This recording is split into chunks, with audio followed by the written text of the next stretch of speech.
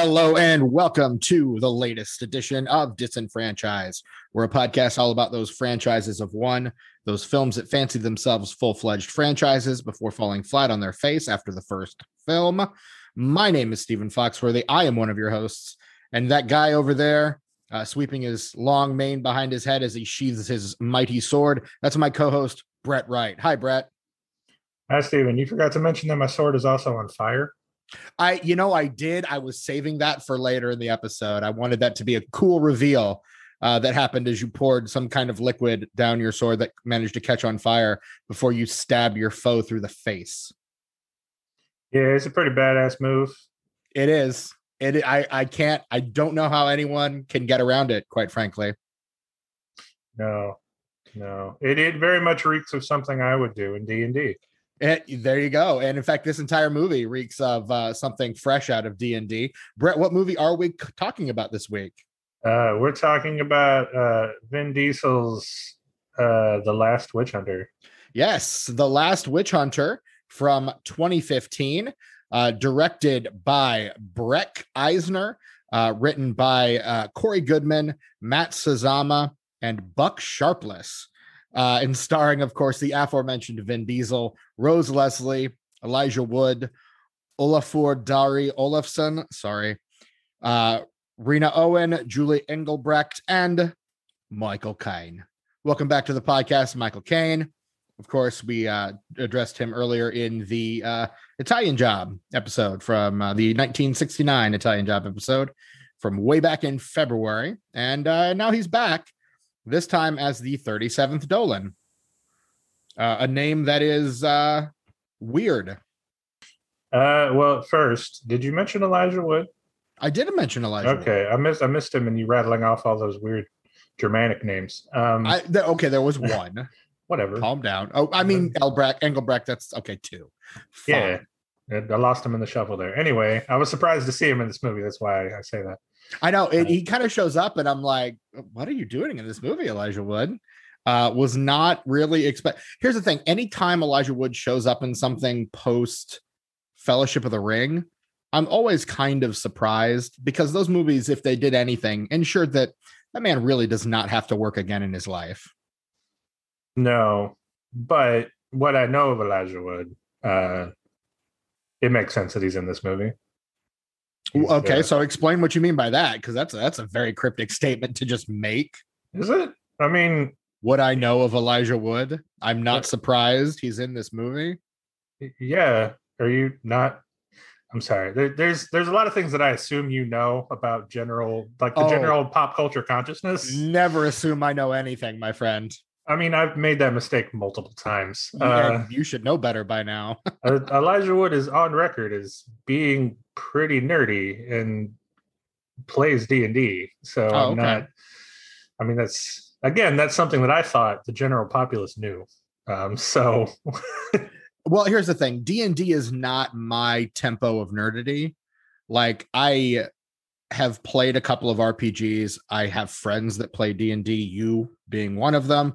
But I myself have never actually played D&D. So it's not like I don't keep my finger to the pulse of what nerdy Hollywood celebrities are D&D aficionados. It's just not that's not a thing that I do. I know of some of the famous ones, Vin Diesel, Joe Manganiello. I know a couple of them, but Elijah Wood was one that had escaped my purview, unfortunately. Sure, we're getting way off track. Let's get back on track with the movie, please. We're getting super sidetracked in the bog here. Oh yeah, because we never get sidetracked ever on this show ever. No, especially not when it's a movie we both don't like. We're famously focused individuals. So this movie, the movie that we're talking about today, Last Witch Hunter, Brett and I did a little bit of talking before we started recording. Neither one of us super big fans of it. I enjoyed aspects of it for sure. I mean, it's got like a Highlander meets Constantine kind of vibe with a little sprinkle of D&D kind of tossed in for good measure. But anyone who's listened to our Constantine episode might remember was not a super big fan of that movie. But I think part of what I liked, the things I liked most about this movie were the attempts at world building And it's kind of the attention to detail within those pieces of world building that I think probably made me, at least to the extent that I am positive on this film.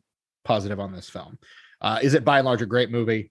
I would not say so, no, but it does have some fun moments in it that I enjoyed. Yeah, I mean, there's a couple, I suppose. I think I'm more upset that I think I was disappointed. This is a situation where I went into this movie thinking I was really going to like it. I thought you were really going to like it too. I finished it and I'm like, this is right up Brett's alley. It's got lore, it's got D&D stuff. There's like witches. There's Vin Diesel with a big ass sword. Like, what's not to love? A lot, apparently. Apparently, it's got the bare minimum of lore, which isn't even enough to pique my interest. It's got the bare minimum of D&D stuff. Like, it's just generic fantasy. It's not really. Well, I mean, it's literally based on Vin Diesel's D&D character. Sure. So in that respect, you've got enough D&D there, and there are several flashbacks to the witch hunter era, where we see Vin Diesel as witch hunter Calder, kind of hunting witches. No, you just get flashbacks to the same quest he went on to kill the witch. You don't see him going on different quests at all. All the flashbacks are that same flashback to his one quest to kill the Witch Queen. Fine. You get flashbacks to the same quest. And honestly, that should make you happy.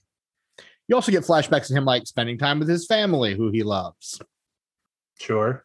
So in that respect, it's got kind of like a gladiator thing going for it. Maybe.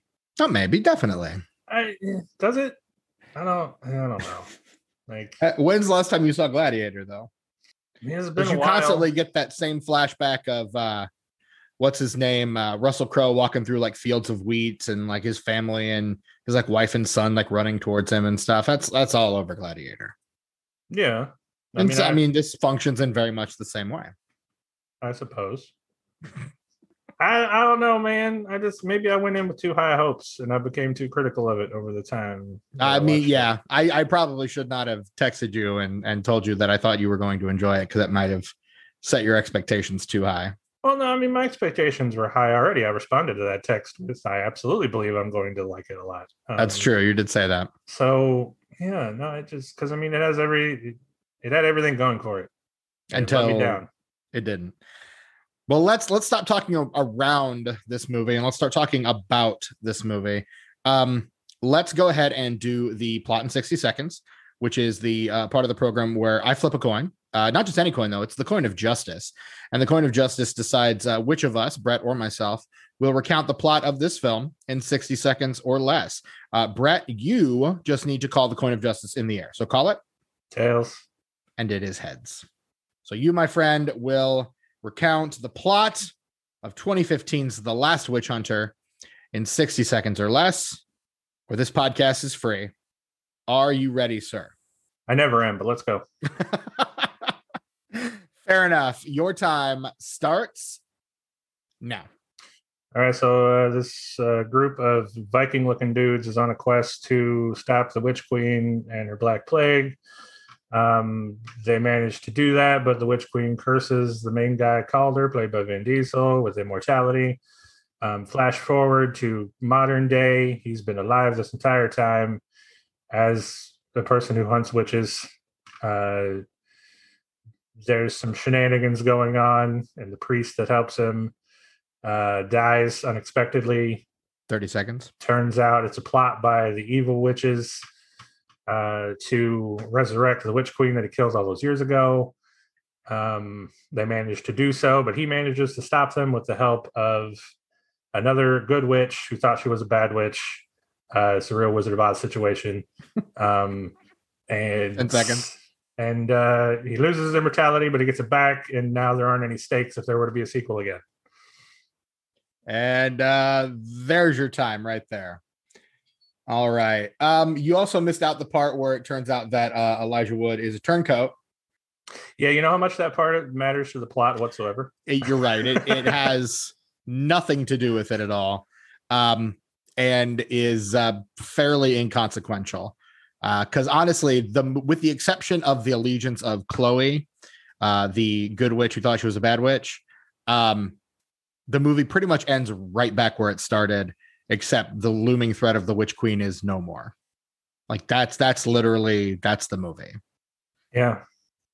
So but basically, like, it ends. He's learned to trust someone who's not his, immediate right hand secretary, counselor guy, played wonderfully by Michael Caine in too small of a role for this movie.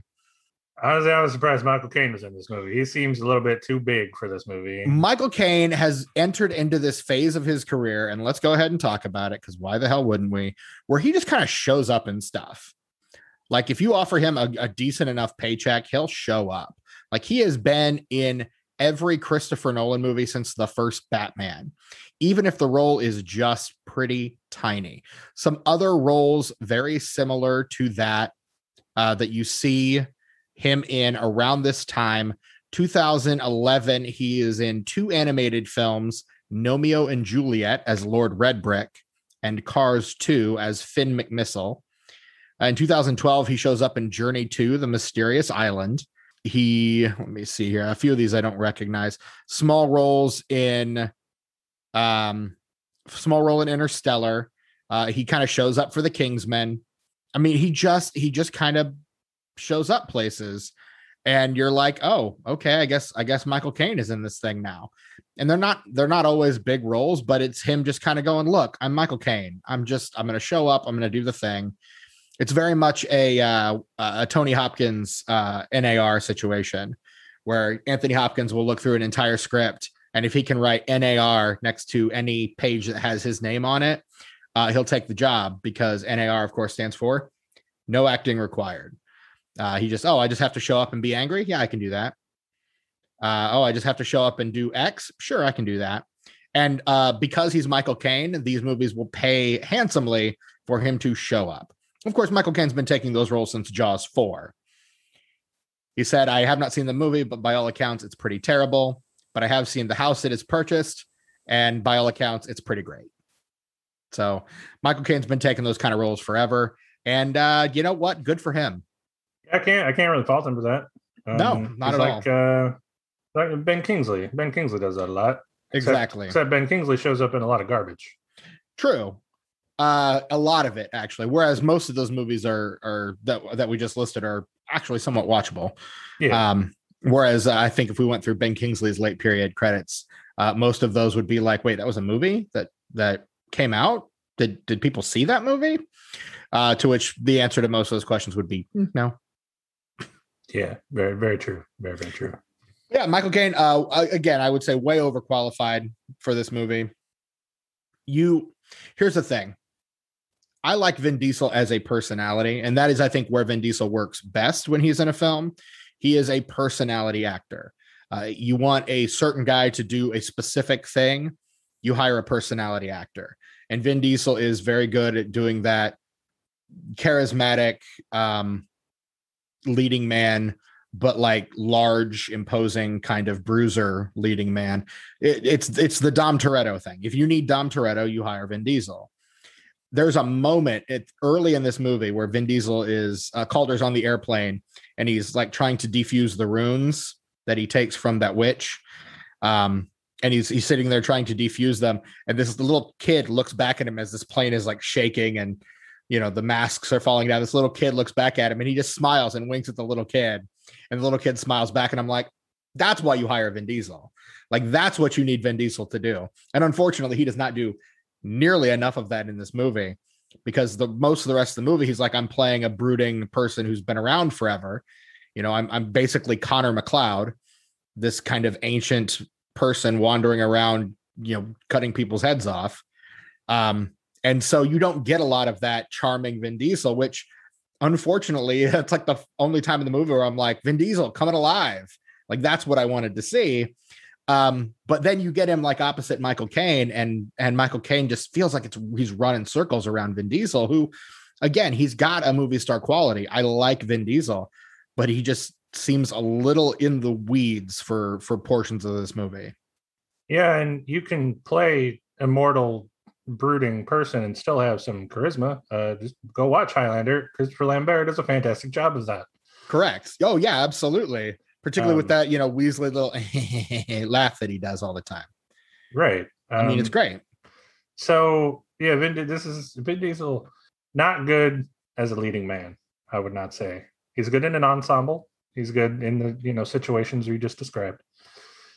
But when he's got to lead a movie with bad dialogue to begin with, not good.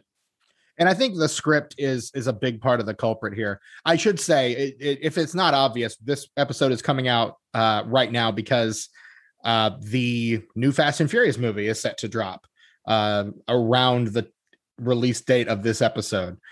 So that's why that's why you're listening to us talk about a Vin Diesel movie now. I am on record as being very fond of the Fast and Furious films. Brett is on record as not really having seen them. So one day we hope that he will, and we hope that this movie and his feelings on Vin Diesel in this movie do not put him off of that, because they are good films that I like. I completely understand. This performance is not indicative of his performances in the Fast and the Furious franchise. I will not hold this movie against him. And I and all of the other fans of the Fast and Furious franchise, thank you for it, for sure. Because it is a good franchise and it's a lot of fun. Actually, speaking of the Fast and Furious franchise, the filming of this movie was actually delayed because of the delays in the filming of Furious 7, which Vin Diesel was scheduled to do before this film, because that film, of course, famously delayed over the death of Paul Walker, who passed away while that movie was wrapping up.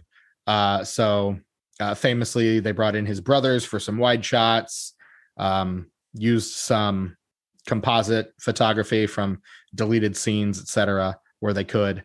But for that reason, this movie, which was Vin's direct follow-up to Furious 7, also got delayed as a result, which I find kind of interesting. But yeah, I mean, I had a lot of fun with this movie. I liked the attempts at world building. I thought were really fun. The different kinds of witches that he encounters, the degrees of duplicitousness with which they operate, I thought was a lot of fun. The witches in the fashion show, I thought were really interesting. They have these little cubes that they carried around with them, like some kind of enchantment charm or something. I think is what they were supposed to be. And when they're broken, they're like beautiful skin, like starts to like flake off, and they look kind of like hideous crones or something. Did I read that right? Is that because they don't really explain what that is. They just kind of hint at it. Again, very Constantine-esque in that they kind of put these things out there, but don't really dig into them too much. No, I think you're right. That's absolutely what's going on there. Okay. But what I liked about Constantine and didn't like about this is, at least in Constantine, you get a little bit more time with those things. Mm-hmm. We don't spend a whole lot of time with the side characters. True. Like the blind 14th level warlock. Mm-hmm. I wanted to know more about that guy. Instead of just, he's a warlock that deals in bugs in a bakery, and then psychedelic bugs, and then he's captured to be a conduit for the Witch Queen later. And again, that sacrifice doesn't mean anything because that character doesn't mean anything to us. Like, I think if we'd spent a little more time with him, or if that had been maybe the 36th Dolan, then maybe that would mean something to us beyond just, oh, okay, that's a guy that he knew. Oh, shucks. Yeah, and it's sort of the same with the fashion models, right? Like, mm-hmm. You get a sense for the witches here, mm-hmm. that they're using some sort of charm to keep themselves looking young, but you don't spend enough time with the head one, other than, oh, she's going to betray Calder. I mean, that's it. And most of that interaction is just the trap that she set for him. Correct. Yeah. He doesn't interact with her really much at all. Mm-hmm. Outside of, oh, you betrayed me, I have to stop you. Right. And then, he doesn't, but Chloe, the good witch who thought she was a bad witch, actually does end up. I mean, she gets called. Basically, anyone who helps Calder at any point in this movie gets branded a traitor by Belial, who we perceive to be the primary villain of the piece. He is merely a henchman, but for most of the movie, he's the guy that we're like, oh, he's the villain, he's the bad guy. And then it turns out, no, he's just a henchman trying to bring about the resurrection of the Witch Queen, who looks really freaking cool. Character design on the Witch Queen, honestly, production design across the board in this movie, I thought was really fun. Yeah, I'll give credit there. It looks really cool. Well, so first of all, I constantly kept thinking that they're intentionally mispronouncing that guy's name. It should absolutely be Belial, because it's a reference to a demonic entity in a lot of pop culture things. Yes. So I don't know why they chose to pronounce it differently. Probably to mislead the audience would be my guess.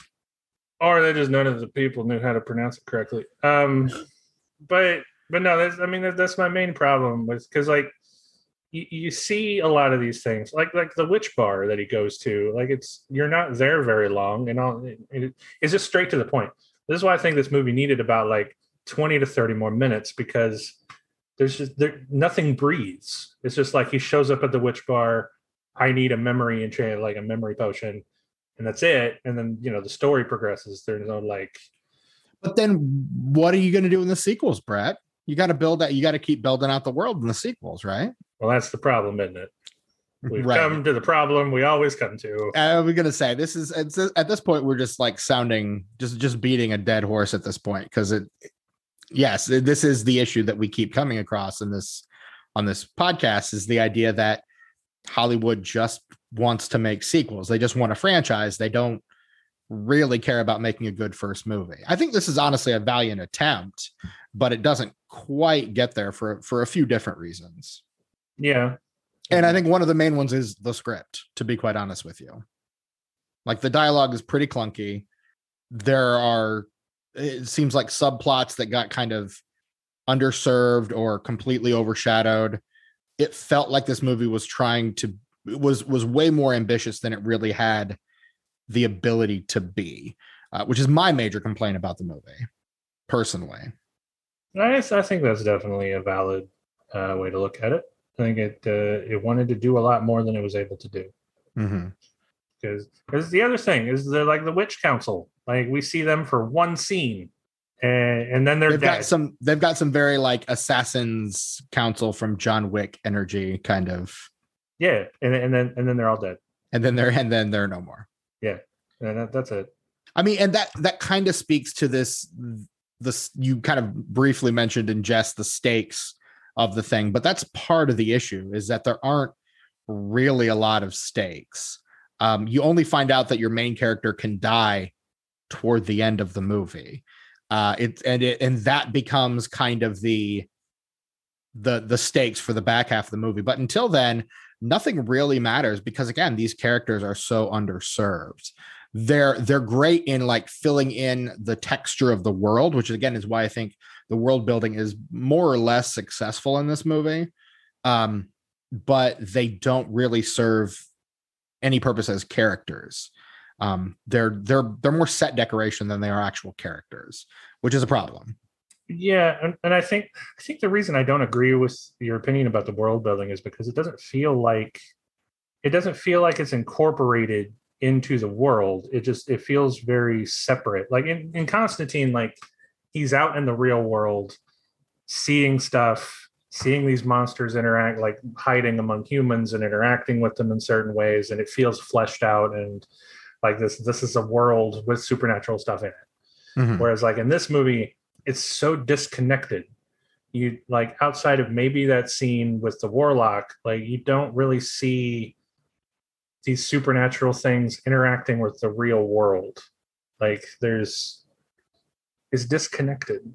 I don't feel like these are witches hiding among people. I just feel like there's something missing there. I guess not enough human characters, I think, is what you're not enough characters that aren't directly involved in this thing. Like, if he had like a human buddy that he like buys stuff from the bodega at, like something like that. Yeah, maybe, yeah, something more humanizing, I guess. Something that's just not which I guess goes back to the script itself, right? Like there's no self-insert or audience eye in this movie. It's supposed to be Elijah Wood for a chunk of it because he's the one that you're kind of explaining this stuff to. But then that makes his role as a turncoat later in the film completely fall apart and kind of fell with a thud, because for a while he's your audience surrogate, and then he just kind of gets written out of the movie, and then it's Chloe. Chloe then becomes our audience surrogate, but then she knows a lot of stuff about this world too. So you're right, it shifts hands, and at the end of the day, there's no one character that you're kind of. It should be Elijah Wood's character. That is the character it absolutely should be, because he's the one who's getting introduced to all of this for the first time. But he's not, though, because apparently his parents were witches. Apparently, right? As we learn at witches. Yeah. His parents were quote unquote killed by witches, and then we learned at the end of the film that his parents were witches who were killed by Vin Diesel. And then he spent his entire life training to be a Dolan, so he absolutely knows about this world. He knows what goes on. But he doesn't know about the specifics of what Calder does, which is why when he comes into the movie, when he does, he is supposed to be our audience surrogate character, or at least he should be our audience surrogate character. But again, I ultimately don't think that works because for the reasons that we meant. And again, it's a script problem. The script needs to have someone in there for us to be able to latch onto. And because that person changes throughout the course of the movie, and then ultimately those characters end up knowing a lot more about the world than we do, they kind of like grow past us and grow beyond our ability to keep up with it. So average John Q moviegoer is going to get really confused. I still think the world is really well fleshed out, and I still think the pieces are there. But again, because of how it's executed, and again, that comes down to a basic script problem, it ultimately is unsuccessful. Yeah, I don't know what it was. Because, I'll defend Constantine for its world building and think it's great and fleshing it all out. But for some reason, I just didn't. There was something missing here for me. I don't know what it was. We have the opposite opinion, because you didn't really think that much about Constantine. But well, and again, a big part of my opinions on Constantine were because it was professing to be a comic book movie when it had so very little to do with the comic book that it was allegedly adapting. That was my big issue with Constantine. But I mean, like the world building. Sure. Yeah. And so, I liked aspects of it. Sure. But again, I ultimately didn't think it was as bad. I honestly prefer the world building here a little better, just again, because of the layers and the texture of it. I thought, and there were some things in this that I really thought were fun, like the idea of a potions bar where you could go and just get potions. And yeah, we don't really spend a lot of time there, but we get, enough of a glimpse of it to kind of see what it ends up being. But yeah, I agree there again. And I think it comes down to the fundamental script issue. I think the pieces are all there. I just don't know that they are. The script does its part to utilize them all properly and to make them necessarily feel part of the whole. But I think the world building is probably my favorite part of this movie. Just the idea that all this stuff kind of exists below the surface. But yeah, I don't think the script is really good at utilizing it properly. Yeah, maybe that's what it is. Who knows? But I think we can both agree the script is one of the, if not the big fundamental issue here. Oh yeah. The dialogue in this movie is not good. No, not at all. Not at all. And but again, it's got kind of that action blockbuster problem. Action blockbusters, since the 80s have notoriously had terrible dialogue. That's just kind of been the hallmark of with exceptions. But for the most part, those action blockbusters don't have good dialogue. And that's kind of a trope that they've continued to have, unfortunately, because I think that kind of becomes part of the issue. When you're like, well, it's an action movie, it's not supposed to have good dialogue, but it should. And why not? Yeah, you can't just fall back on, the action should be enough to carry this movie. Like, why can't it be a well-rounded thing? Correct. Yeah. We'll just focus on making a good movie. And, some people love the cheesy dialogue. Some people love those aspects of those things, but why not try to make the best movie you possibly can? But yeah, I mean, that should be everybody's goal, right? Like, make the best movie you can. Don't cut corners because you think those corners don't matter. Correct. I'm going to do a little Vin Diesel sidebar here. Talk a little bit about Vin Diesel because he is, I would say, the auteur of this particular film. And it's because of his rising star. So he gets his start in the late 90s. He shows up in Saving Private Ryan, and that's because Spielberg had seen like one of his early films and really liked it and was like, I want to put you in something. So he puts him in Saving Private Ryan. He's the voice of the Iron Giant. And then in 2000, he gets his big break. He's in Boiler Room and he's in Pitch Black. The very next year, he does The Fast and the Furious. The year after that, he does Triple X. And at that point, he is Vin Diesel movie star. So you get The Chronicles of Riddick in 2004. You get The Pacifier in 2005. Find Me Guilty in 2006. He's uncredited as in a small cameo in 2006 also at the end of Fast and Furious Tokyo Drift, where he shows up at the very end just to remind everybody that they're watching a Fast and Furious movie, because up to that point, no characters from either of the first two films had shown up. And then he does Babylon AD, which is another movie we could very well potentially talk about on this podcast one day. And then he's locked into franchise mode. He does Fast and Furious in 2009. He does Fast 5, Fast 6 in 2011 and 2013, Riddick in 2013, Guardians of the Galaxy in 2014, and Furious 7. So he is franchise guy. He's now got two major franchises, or three, because Guardians of the Galaxy would totally count in there. He's a part of three major franchises at that point before this movie comes up. So you can see like Lionsgate and Summit kind of going, well, if we get Vin Diesel in something, it's going to pop. Of course, Summit had been like the brains behind, or the people behind the Twilight franchise. So, I mean, they'd already had that big powerhouse franchise, in their coffers. So putting Vin Diesel in something seems like a no-brainer for franchise gold. And unfortunately, this movie was not particularly well received domestically. Foreign markets, completely different story, interestingly enough. But within the domestic market, film market, not well received at all, in point of fact. Which is weird when I think about it. So first of all, I mean, we've seen that sort of thing before, right? Mm-hmm. Studios going, yeah, this is totally a sure thing. Look at how popular this thing is. Let's do it too. And then completely failing. So there's another dead horse we're beating this episode. I mean, hey, we're just playing the hits this episode.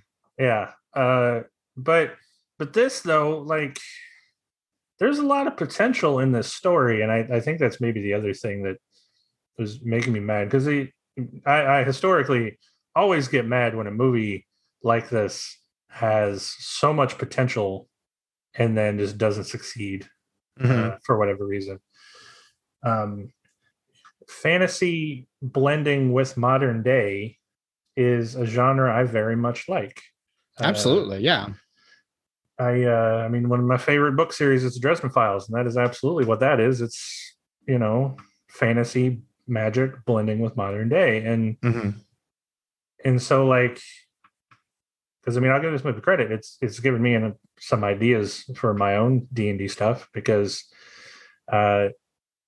integrating what would happen if like a D&D style world advanced technologically to modern day, and what would happen there. And like, I want to know, in this universe, is it just witches, or are there other things, which I'm sure the sequels might have gone into?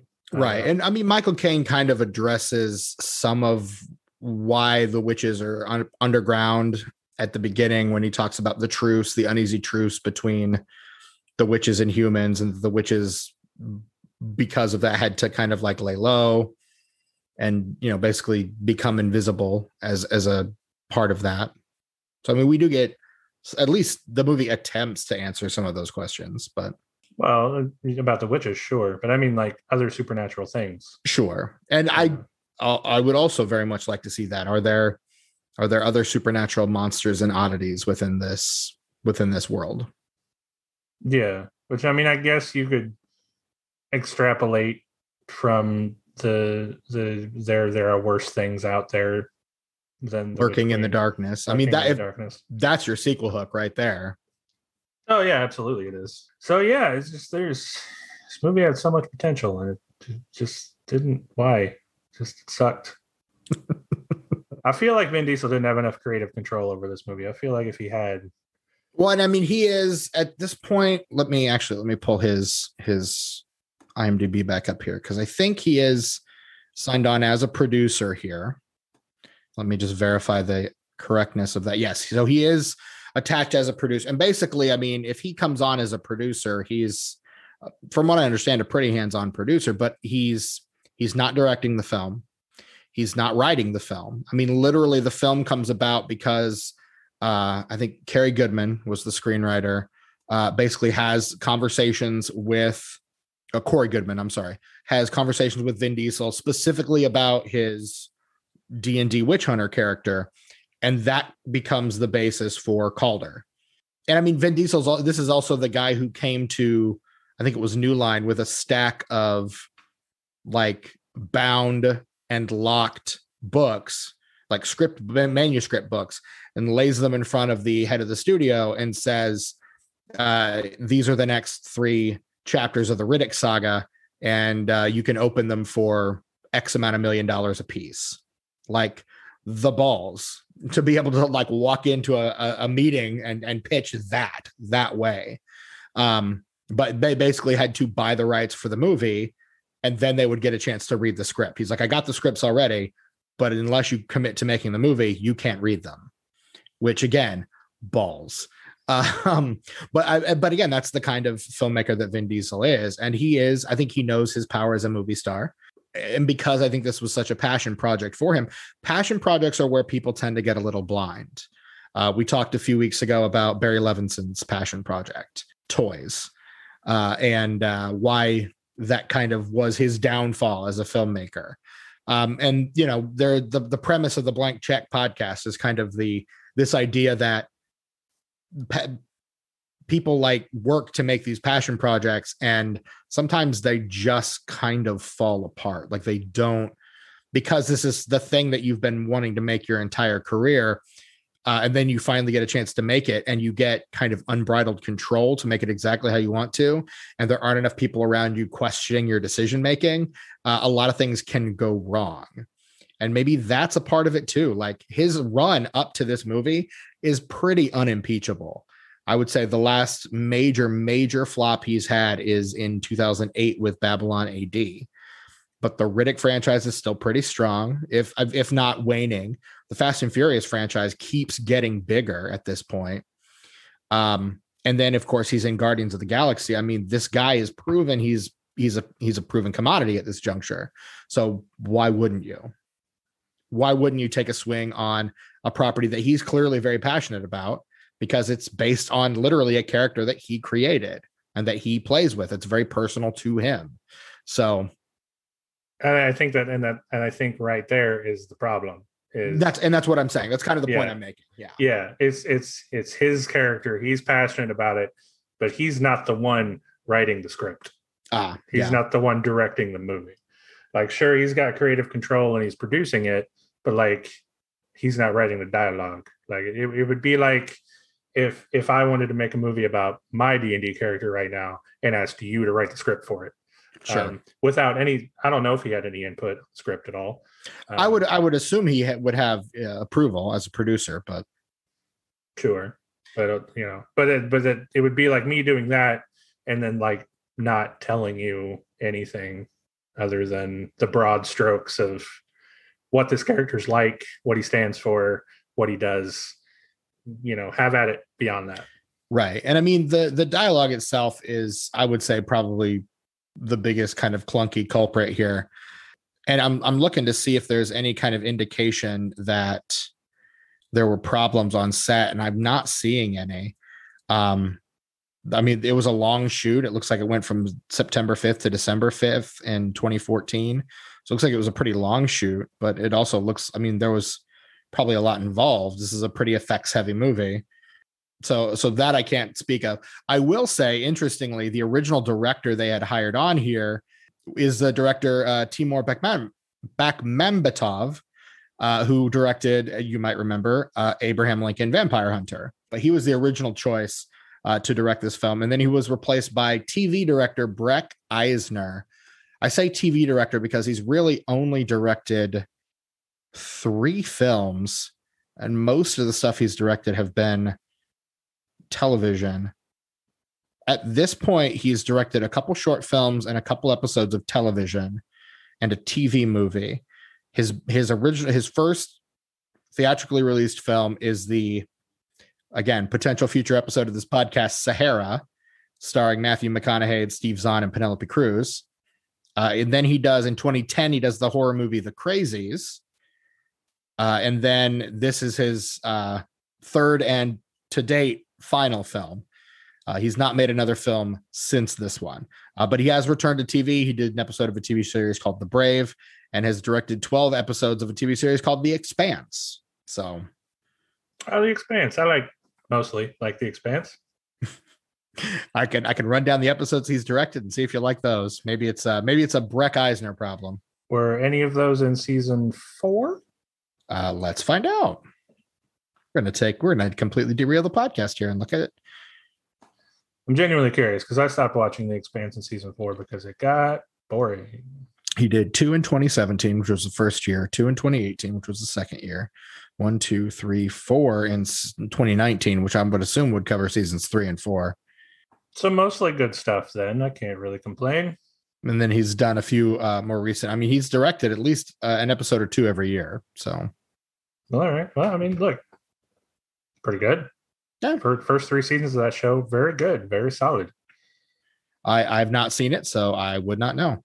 I am at this present moment in time debating whether I should start watching Babylon 5. Breck Eisner, it should be mentioned, son of former Disney studio head Michael Eisner. Oh. So, nothing like a little nepotism to get you through the day. I mean, that seems par for the course with the Eisner family. I mean, par for the course for Hollywood in general, really, let's be honest. Yeah, fair. But yeah, so there you go. Eisner, not a common name. Went ahead and looked it up. And in fact, yes, he is. So there you go. Neat. I just think it's neat. Anything else you want to discuss about The Last Witch Hunter? I mean, we've kind of made our feelings on this one pretty clear. I do like Rose Leslie. I wish she would get more work, quite frankly. I thought she was great on Game of Thrones, and I would love to see her make more movies. But that's agreed. That's my opinion. She was also really good on Downton Abbey when she was on Downton Abbey. Yeah, I should go check out more of her stuff. I really did like her in this movie. So yeah, if you haven't seen Game of Thrones, you might watch the first few seasons of Game of Thrones because she's pretty good in those. Why would I put myself through that? I mean, fair enough. I'm just saying it's a thing she did, and she's really good in it. So yeah, but I don't want to really commit to a series that I'm just going to end up hating. I mean, fair enough. It's I stopped watching, and I can't really talk because I stopped watching that show like 3 different times before finally stopping for good, washing my hands of it all. I think I finally stopped watching for good at the finale of season 6. And I was like, I don't need to watch any more of this, but I stopped originally, I think after season 3. And then again, I was like, well, this keeps coming out. People keep talking about it. Maybe I'll go back. And then I stopped again after season 5. Then I kept hearing good things about season. I'm like, fine, I'll watch season 6. And I got to the end of season 6 and I'm like, why didn't I just listen to myself the first 2 times? So I'm not one of those people who's like, I've never seen an episode of Game of Thrones and that makes me a unique human being. But I am one of those people who's like, look, I tried Game of Thrones. I liked Game of Thrones for a little while. And then it just got to be the epitome of too much. So no thanks. Don't get it twisted. I'm not one of those people. Sure. I've never seen an episode of Game of Thrones. I don't think that makes me a unique human being. I just think that means I didn't have HBO when it started. Sure. By the time I got HBO, I didn't care. There you go. There you go. By the time you got HBO, it had already ended. And as such, you were, you'd already heard all of the complaints and were therefore not interested in starting. Yeah, there we go. Because you're one of those who you feel like if it doesn't, if I remember conversations with you, if you know it like gets curtailed or cut short, you're kind of like, then why the heck am I watching it? Why am I going to get invested in these characters if I know it doesn't get past season like 2 or 3? Or if I know it's going to end terribly, why am I going to invest in it? Exactly. You are very correct. That is exactly how I look at it. I've been burned too many times, and yeah, like Supernatural is that way with me. I stopped watching it multiple times, picked it back up multiple times, learned how it ended, and I just got mad. So I'm never going to finish it. I stopped at the end of season 5, and I was like, you know what? That's good. That was the place where they originally wanted to end it. Yeah. I feel okay with that. Yeah, just stop right there. You're fine. And that's what, and I tell people that, and they're like, oh, but you missed it. I'm like, I don't care. Yeah, no. Are there really great episodes later? Sure. I would hope so. Is it worth watching 10 more seasons of? No. No, it isn't. Go watch something else. Right. Do yourself a favor and don't do that thing. So The Last Witch Hunter opens on October 23rd, 2015. It opens in 4th place, which again, not a great metric to open on. Yikes. A big oof, big swing and an oof there. In number 1, in its 4th week, up from number 2 the week before, a movie that I am consistently surprised ran like a blockbuster. It's The Martian, Ridley Scott's The Martian, starring Matt Damon. Yeah. Oh, that movie. Mm-hmm. Okay. Yeah, that movie ran like a blockbuster. It's already grossed $166 million. I had no idea. Yeah, and is on its way to be a major Oscar player. It was a major Oscar player too? Yes. Wow. All right. Yeah. And then in 2nd place, down from number 1 the week before, is Goosebumps. I mean, that's a solid movie. I really enjoyed the first Goosebumps movie. It's a lot of fun. In number 3, in its 2nd week, it's holding steady from its first week, or from its previous week, is the Steven Spielberg Oscar player Bridge of Spies. Yeah, I got nothing for that one. That's Mark Rylance's Oscar from that movie. And big Mark Rylance fan, so I'm okay with that. And then Last Witch Hunter is in 4th place, and then in 5th place, a spooky, fun animated sequel. It's Hotel Transylvania 2. What if there was a hotel in Transylvania again? And then rounding out the top 10, we have in 6th place, Paranormal Activity: The Ghost Dimension. Which I don't know what number that was, but we talked recently with Kat Scully about the Paranormal Activity movies. I don't know where that one falls though. Yeah, I think it's later, maybe like 4 or 5. Yeah, that's what I was thinking too. Yeah. Number 7, another future Oscar player, Steve Jobs. In 8th place, what most people consider to be a pretty big misstep for Guillermo del Toro, but I always kind of liked it. Crimson Peak, I thought was kind of a fun movie. Man, I never saw it. I always wanted to. It's good, man. I liked it. I don't know. You might agree with everyone else who hates it, but I really liked it.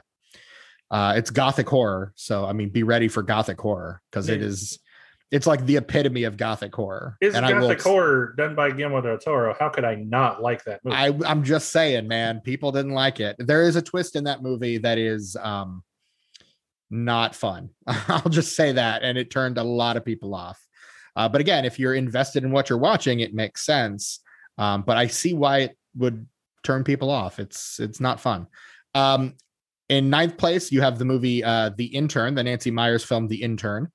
And then in 10th place is another potential Oscar player. It's Sicario. So there you go. There's the top 10. This movie gets an 18% tomatometer score on Rotten Tomatoes.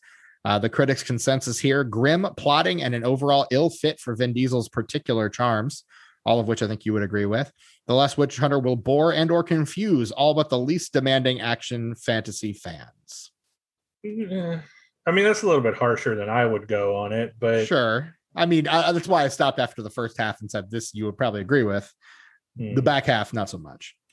No, because I wouldn't say I was bored, but I don't know if I wasn't bored because I was really trying to like this movie right up until the end. Like, please give me something to love about this film. I want to love it so much.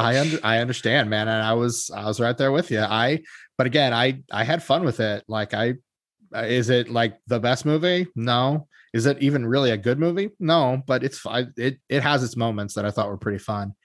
Metascore is 34 based on 22 generally unfavorable critic reviews. And then on Letterboxd, it gets a score of 2.4. Brett, how did you rank this movie out of 5? Probably 2. I think 2 is good. 2.5 is a bit too generous. That's where I landed, is 2.5. Yeah, so I think 2 is good. For 1 star for the premise and 1 star for all the ideas it gave me for my D&D stuff. There you go. In my own life. So there we go. There's my rating. There you go. That's fair. Whereas again, I went 2.5. Is it a good movie? Not particularly, but I had a lot of fun with it. I had a lot of fun with the premise, had a lot of fun with the world building. Honestly, kind of would like to see like Calder in like fighting witches throughout history. Would love to see, even though it's kind of referenced in this movie as something that didn't happen, would love to see Calder at Salem, kind of trying to like put right everything that went wrong at Salem. I think that would be a really interesting premise for a film. But yeah, we will probably never see it. Although, as of March of last year, so March 10th, 2020, a week before the world fell apart, literally, Vin Diesel announced that Lionsgate had been talking about a sequel. Obviously, the pandemic probably put the kibosh on a lot of that. Not sure how they'd feel now about a sequel to a film that involves a plague spreading across the earth as its kind of major finale set piece. But who knows? I mean, this is in this movie. Like, it doesn't really. The sequel doesn't even have to mention it. I mean, sure. It feels disingenuous if it doesn't. Of course, it's been now 6 years since the original. Are people really clamoring? I should mention, I did not mention the gross on this film, and I probably should have, because the gross is really kind of insane. So this film only grosses $27.3 million domestically, grosses $103.5 million internationally. Like, those international box office numbers were insane for a total worldwide box office of $130.8 million. So still manages to make quite a bit of money for the studio. And so you can see why they might be tempted to try for a sequel on this one. If not for the domestic, then for the box office numbers at least. Yeah, but I don't know what it is, man. But like, apparently Hollywood doesn't give two shits about international box office. They sometimes give a few too many shits about the international box office, but I look at examples like this movie and like World of Warcraft that made just a ungodly shit ton of money in China, but they're never going to make a sequel to that. So no. Well, I think if you have someone to champion it, like Vin Diesel, it seems more likely to happen. Like, I think of this one probably in very similar terms to Constantine. If Vin Diesel's star does not fade and he pushes to get it made, it'll probably get made. Kind of like if Keanu really pushes for Constantine to get made, it'll get made. Like, the sequel to Constantine will probably get made, even though it's been like 20 years since that one came out or something ridiculous, close to 20 years. Like, if Keanu wishes it, if Keanu wills it, it will be. And I think if Vin is the one trying to push this ball up the hill, I think he's a compelling enough box office draw. As long as he remains that compelling a box office draw, I think people will show up for it. And I mean, I think a lot of it will depend on how this Fast and Furious movie dropping tomorrow is going to turn out, because if it does the big numbers that I think the studio is hoping for, I mean, they pushed it back a year so that it could open in theaters. If that gamble pays off, then, Vin could be riding high yet again. I don't think we really got to worry about that, do we? I would not anticipate so.